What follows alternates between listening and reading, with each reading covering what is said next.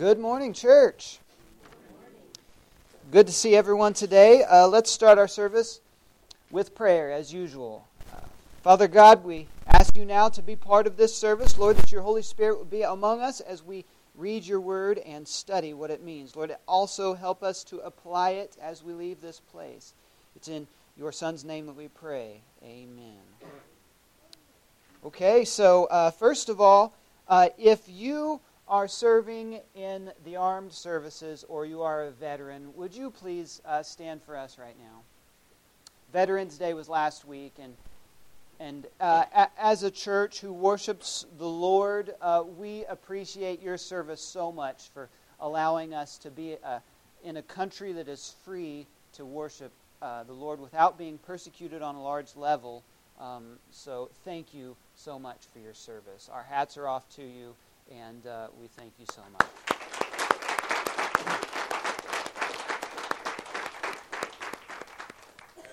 Also, I have one quick announcement.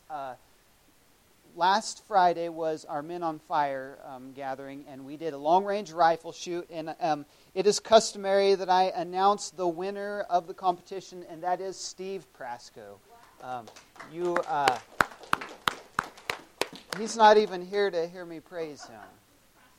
Oh, okay. Well, tell your husband that he did a good job.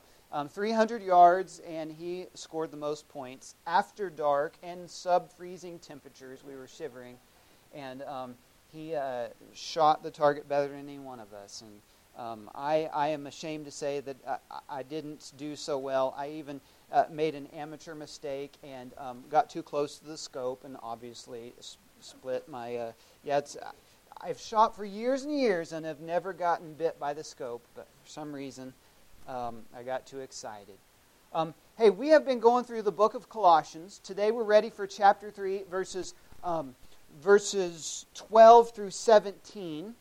So we're going verse by verse through the letter that Paul has wrote to the church, and we are applying it to us as the church. So last week in the scripture, we focused on putting to death the sinful earthly things that lurk within us. And here's the list. This is the bad list that we studied. All these things on here, things that threaten to control our lives, things that threaten to ruin our lives. We briefly talked about the other side of this as well. Because Paul gives us these things. It says, stay away from them. Put them to death. Get rid of them. And he says, you can throw all of that away and put it behind you because you have new life. And then Paul dives into the new life that we are to live in Christ. And that is what we're going to talk about today, the life that God has called us to. Colossians chapter 3, verse 1 says, you have been raised to new life with Christ. New life. And might I add that we have been raised to it. We couldn't have this new life if Jesus hadn't raised himself, if God hadn't raised his Son from death, from the grave, and then allowed us to be raised from our old life to the new life. Now, let's dive into this new life that we have been raised to. Verse 12 of chapter 3. It says, since God chose you to be the holy people he loves, you must clothe yourselves with tender-hearted mercy, kindness, humility, gentleness, and patience. So here's the other side. Here's the good list. If that list that we just looked at a little bit ago was the bad list, which of course it was. It was a list that destroys our lives. Here is the list that belongs to the new life side. The new life of mercy, kindness, humility, gentleness, and patience. So this is what new life should look like. This is what the new life should be made of. You notice how all of these words here that we see in yellow are geared inwardly towards you, but yet they are geared outwardly towards others. You know what I mean? It's a change that starts inside of us individually. It starts inside. And then it impacts others around us on the outside. An internal change that has an outward effect on others. For example, when you go to purchase something at the grocery store and you come up to the clerk who is not in a very good mood, she's not had a very good day, it doesn't look like, you can tell on her face that she doesn't want to be there. Now, inside of you, you might think, well, I don't want to be kind to this person. She's being rude to me. She's not even looking at me. So I don't really want to give her kindness or gentleness or patience. But yet, the Scripture says, on the inward, we need to change. And we smile at them. And we show kindness and patience. And often, not always, often we see that reciprocated. We see that person softened a little bit. And their day might be lightened up because an inward change in us to be one of these things will cause an outward impact on the person that we are working with or talking to. So, we have been raised to new life with Christ. God chose you to live a new life. And by the way, God chose each and every one of us. If we put our faith in Him, then we are God's chosen. And if God chooses you to live a new life, then He does it so that, number one, it should affect how you treat others. God chose you to live a new life, so it should affect how you treat others. Verse 13 of Colossians chapter 3 says, make allowances. Make allowance. Now, when I think of allowance, I think of when I was small, my mom and dad, they would give me a few dollars each week, and I would save it up to buy BBs for my BB gun. We get allowances when we're young. If we do our chores, then we get that we can use for ourselves. We are given allowances, but this allowance that is spoke of here that Paul uses is not really the same. See, it doesn't say give. It doesn't say give, but it says make. Make allowance for each other's faults. Forgive anyone who offends you. Remember, the Lord forgave you. You must forgive others. Not give, but make for each other's faults. A little bit later in the text that we're not dealing with today, but we will be next week, it talks about the Christian household. How we work with each other, husband and wife, and children. And I think this specifically, or foremost, applies to our families to make allowances. Now, I should make an allowance, understanding that my wife is not perfect.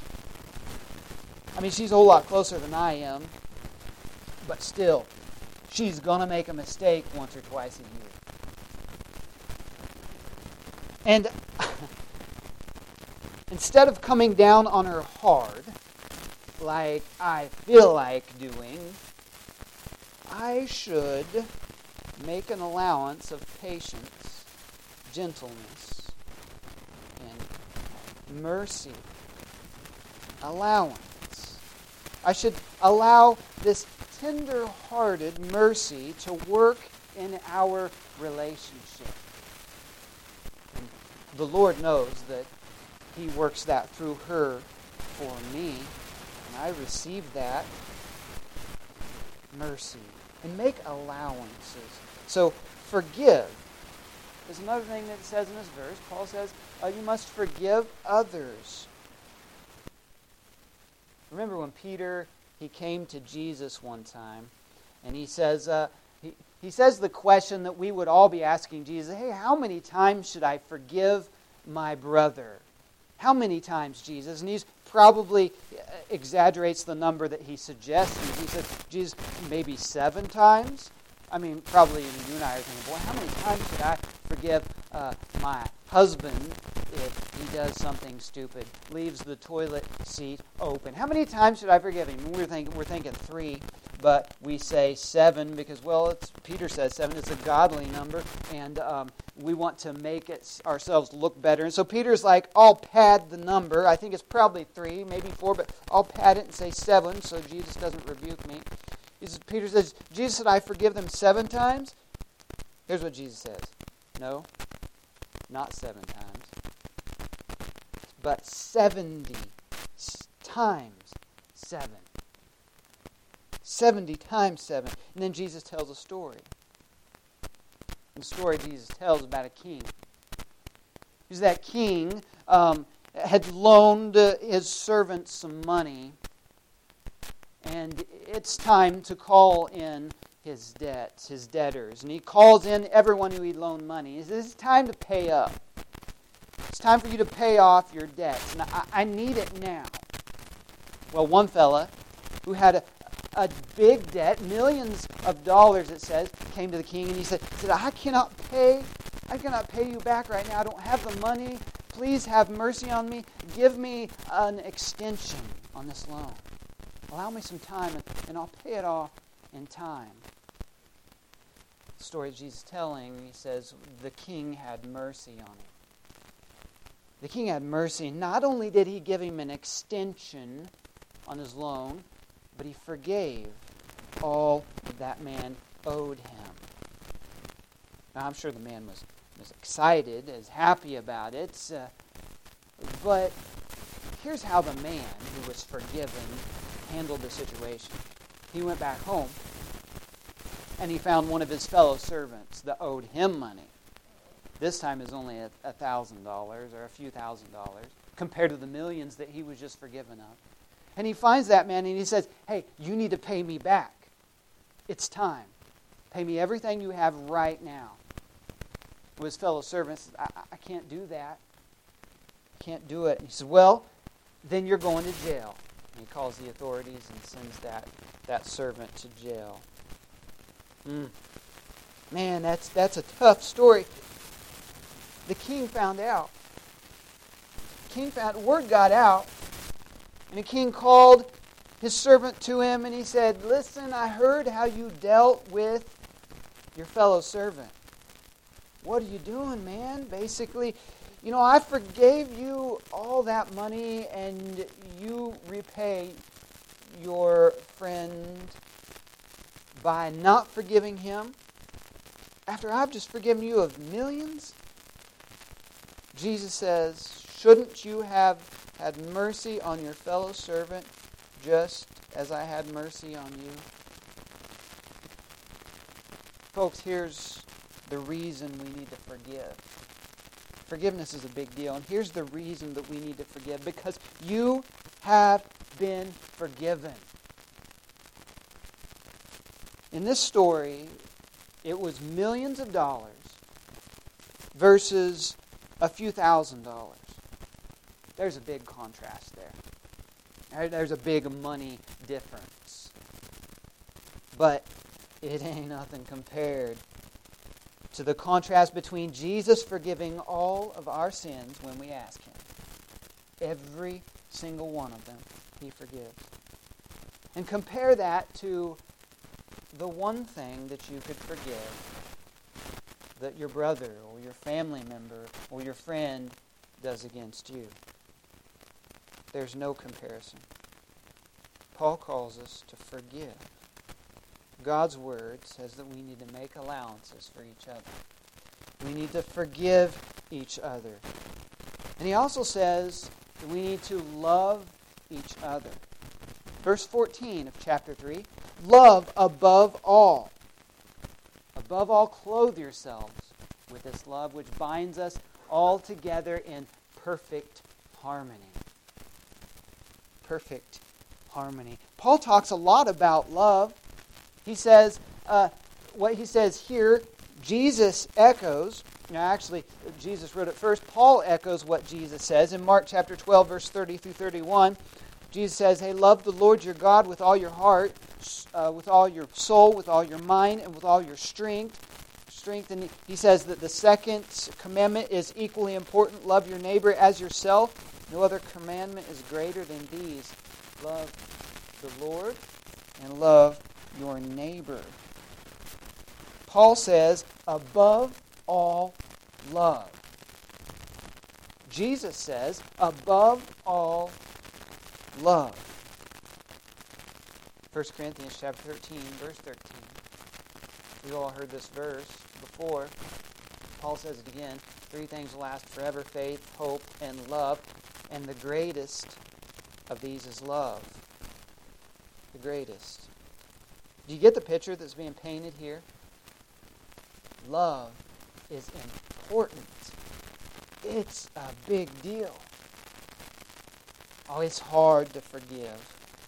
It is sometimes. It's really hard to forgive. It's hard to make allowances, especially when someone is notorious for doing wrong to you, for treating you poorly. Sometimes when you're trying to make allowance and forgive others, trying to be kind and gentle, you feel like you're going uphill. Like it's so hard. It's just that each step gets harder than the next when you deal with this person that you're trying to be godly to. And sometimes you run out of energy. You run out of power. You feel like you just can't do it anymore, but you know what? Love. It's being spoke of here in these verses. Love gives us the horsepower to make these allowances. When you love someone, you'll run up that hill all day long. You'll run up that hill to keep your loved ones safe. You'll run up it to provide for them. Likewise, love should be the horsepower that you use to forgive and to make allowances. And when you do, when you forgive others and make these allowances for them, then that brings peace and harmony. Verse 15. Peace and harmony. Let that peace that comes from Christ rule in your hearts, for as members of one body you are called to live in peace. I love peace. Peace is like one of my favorite forms of feelings. I don't even know if it's a feeling. I don't know if you guys have taken the color code personality test. There's 4 colors: red, blue, yellow, and white.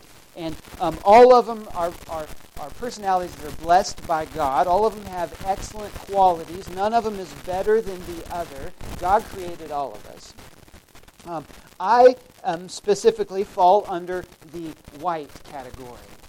I'm one of the white folks. And the thing that drives the white people is peace.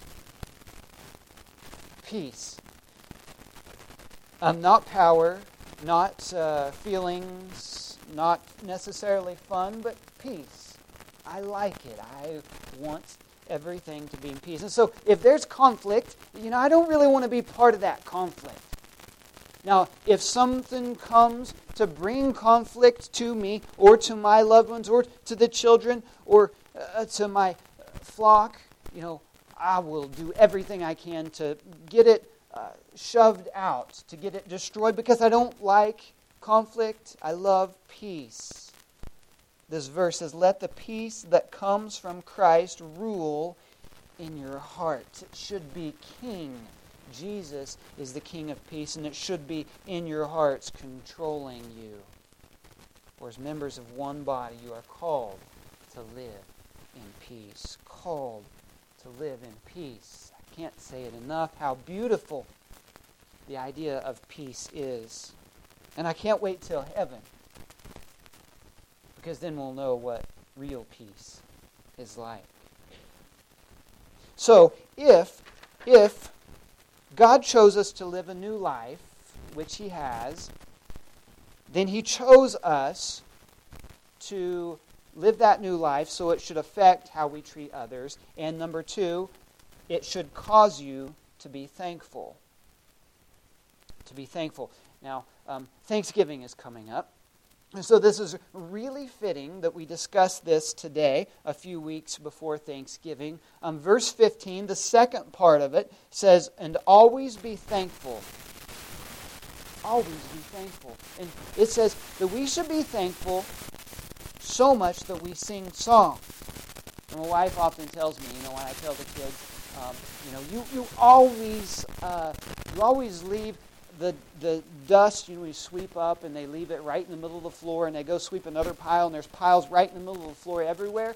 And I'm like, you guys always do that. And I walk through and mess it up. And my wife always says, don't say always. They don't always do it. Or, when I say, you never park the car in the right spot. Never. It's like, no, don't say never, because sometimes I do park it in the spot that you want it in. Okay, I get it. Don't say always and don't say never. That's me. But this is the Word of God, and Paul does not shy away from using this word.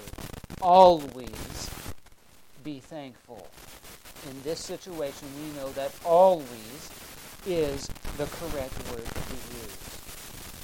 Again, that's not easy at all. Always be thankful. So much so that we are lighthearted and we experience the peace. So when should we give thanks? Only on Thanksgiving Day? No. Should we give thanks sometimes?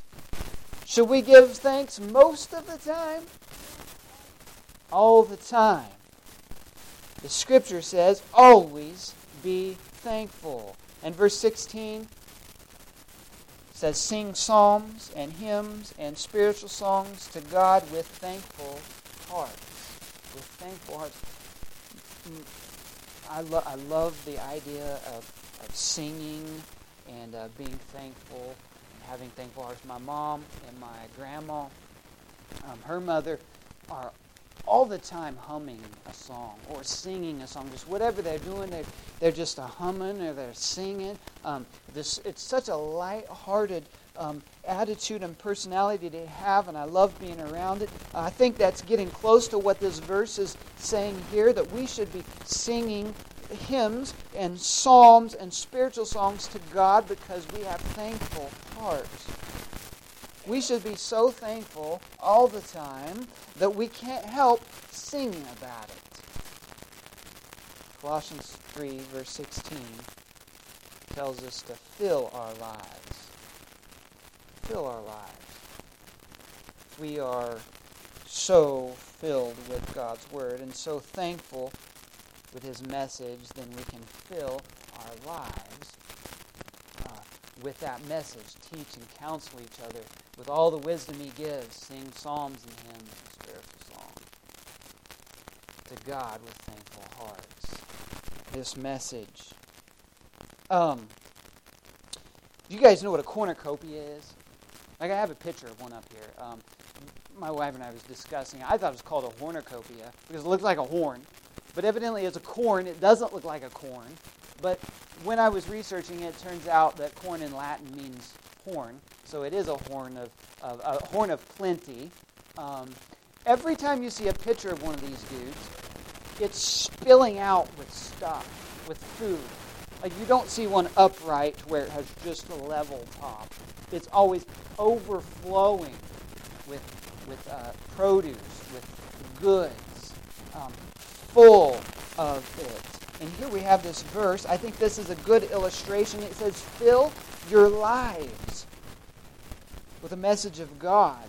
We want to fill our lives with the Lord, with Jesus' word of love. We want to fill our lives so much with the presence of Him that it just overflows and spills out like this horn-shaped basket. We should just spill out the Word of God wherever we go. Oh, I think also about this verse, fill our lives with a message. Sometimes, I might go over to one of you guys' house, or maybe someone else comes over to your house, and you tell them, make yourself at home. What does that mean, make yourself at home? Well, it means hang your coat on the coat rack, have a seat on the couch, use the restroom if you want to, it's right over there. Maybe help yourself to the cookies that are in the dish on the table and it's open. That's what make yourself at home means. Relax. often that's kind of the way that we feel to God. Let me tell you why shouldn't be the same. Because when we expect somebody to come into our house and make themselves at home, we don't tell them to make themselves at home so that they can go through our bathroom cabinets, or so that they can go take a nap in your bed. That's not what we mean when we say, well, make yourself at home. When we tell God, make yourself at home, we often don't mean you can be part of every part of my life. No, usually it's like, hang your coat here, God. Sit on the couch inside of my life when I go to church, when I am at Bible study. But we don't seem to welcome Him into all the deepest, darkest parts of ourselves. There are parts of our lives when we don't want to offer to the Lord, and we shouldn't be that way. The Lord knows it all already. Let's welcome Him into our lives, every part of our lives. Let's fill our lives with His Word. We need to fill our lives with His Word, all the way to overflowing, where there is no room in our lives for any more of Jesus, so it flows out onto other people. Colossians chapter 3, verse 17, and whatever you do or say, do it as a representative of the Lord Jesus, giving thanks through Him to God the Father. Whatever you do or say. We have so much to be thankful for. There's so much. Families, a church that we could come and be part of. We have jobs, most of us, and we have warm houses to live in. And yet sometimes we struggle to think of things that we are thankful for around the Thanksgiving table. So much to be thankful for. Don't forget it. Especially, don't forget that the Lord gave His life for you and was resurrected so that you can be resurrected to heaven as well. Don't forget how much we have to be thankful for. Number 3, God chose you to live a new life so that it should result in discipleship. Verse 17, we said, whatever you do or say, do it as a representative of the Lord. At your job, be at the Lord's Word.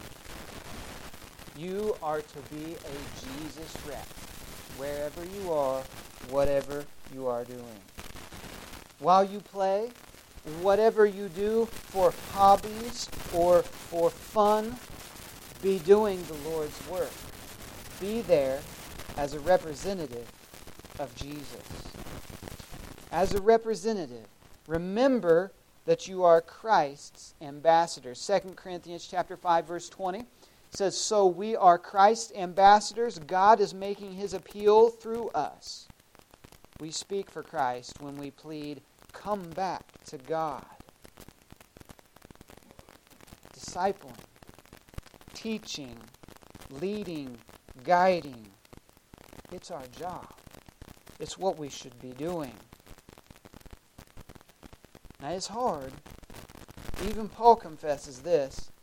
Paul is one of the most hardcore evangelists, one of the most hardcore Christians that we can think of. And yet even he says in Romans chapter 7, verse 15, he says, I don't really understand myself where I want to do what is right, but I don't do it. Instead, I do what I hate. Does that explain you? It does me sometimes.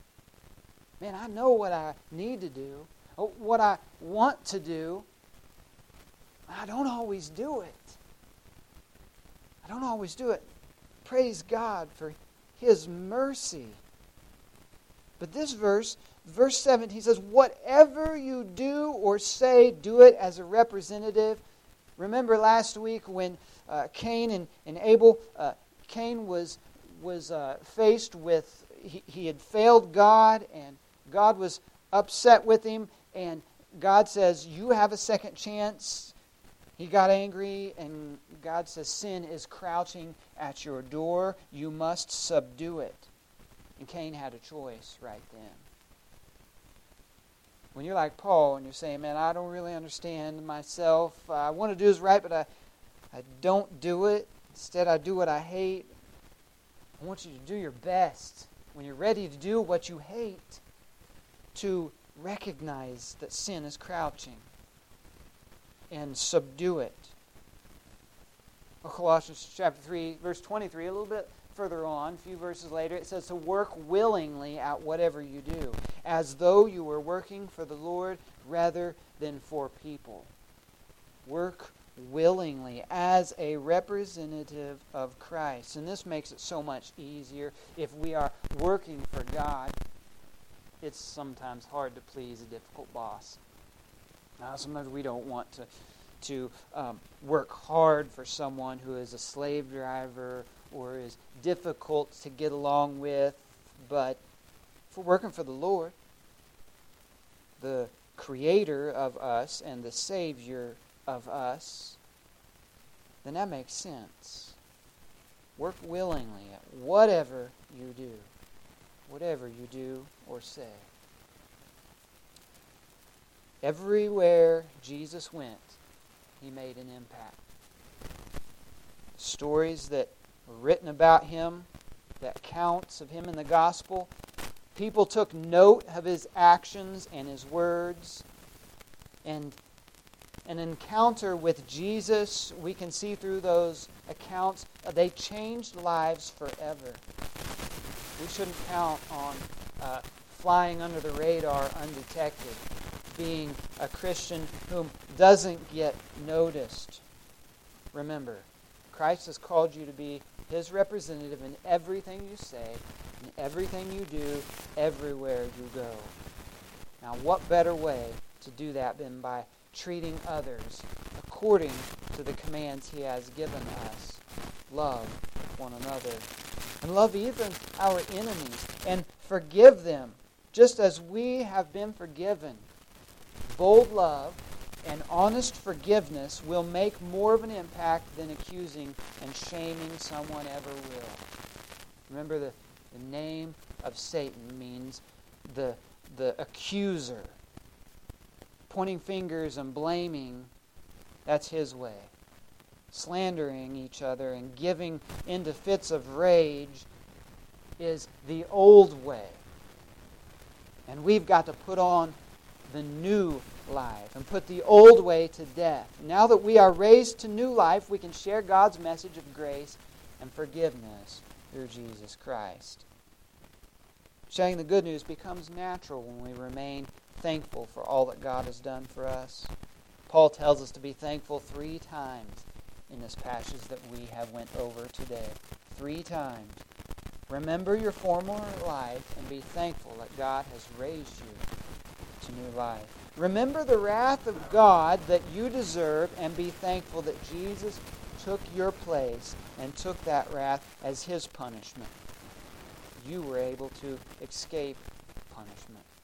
Remember to set your sights on the realities of heaven and be thankful that the best is yet to come. In this way, we fulfill the Great Commission. You don't have to travel overseas, although God does call some of us to go that far. You don't have to do full-time ministry as a profession, although some of us are blessed to have such a job. Jesus calls us to make disciples and to baptize them and to teach them all that He has commanded us. I will tell one more story today and then we'll be done. It's in the Old Testament, Genesis chapter 14. This is the story of Abraham and Lot. Now Abraham had a lot of land, and his nephew Lot was living there with him on that land. And they had herders that took care of their sheep, and they started to grow, and the herders started to argue with one another. And Abraham says, we can't do this forever, so we need to separate to different pieces of land so that our sheep herders won't argue with each other. We don't want that to come between us as family. So Abraham gives Lot a choice of land. So you can have any of the land, any of it. Lot became selfish. And he picked out the best piece of land. The one right by the river that gets all the water, that grows the best crops and raises the best sheep. And Lot chose that piece of land. Abraham, that's fine with him. He gave him the choice. Abraham doesn't say anything. Then Lot gets captured later on. The war broke out in the area. And Lot is captured and his family. Well, you know what Abraham does? He mobilizes 318 of his trained men. These men that were ready for battle, and they were the hardcore warriors. And Abraham mobilizes them, sends them in to get Lot. He pursued the army that had captured Lot. He chased them down, and he caught them. And he secured Lot and Lot's family. And he did it at night. He did whatever he could to get Lot back. And then when the other ones had scattered, the other bad guys, he chased them down. You know, Lot didn't deserve for Abraham to go after him.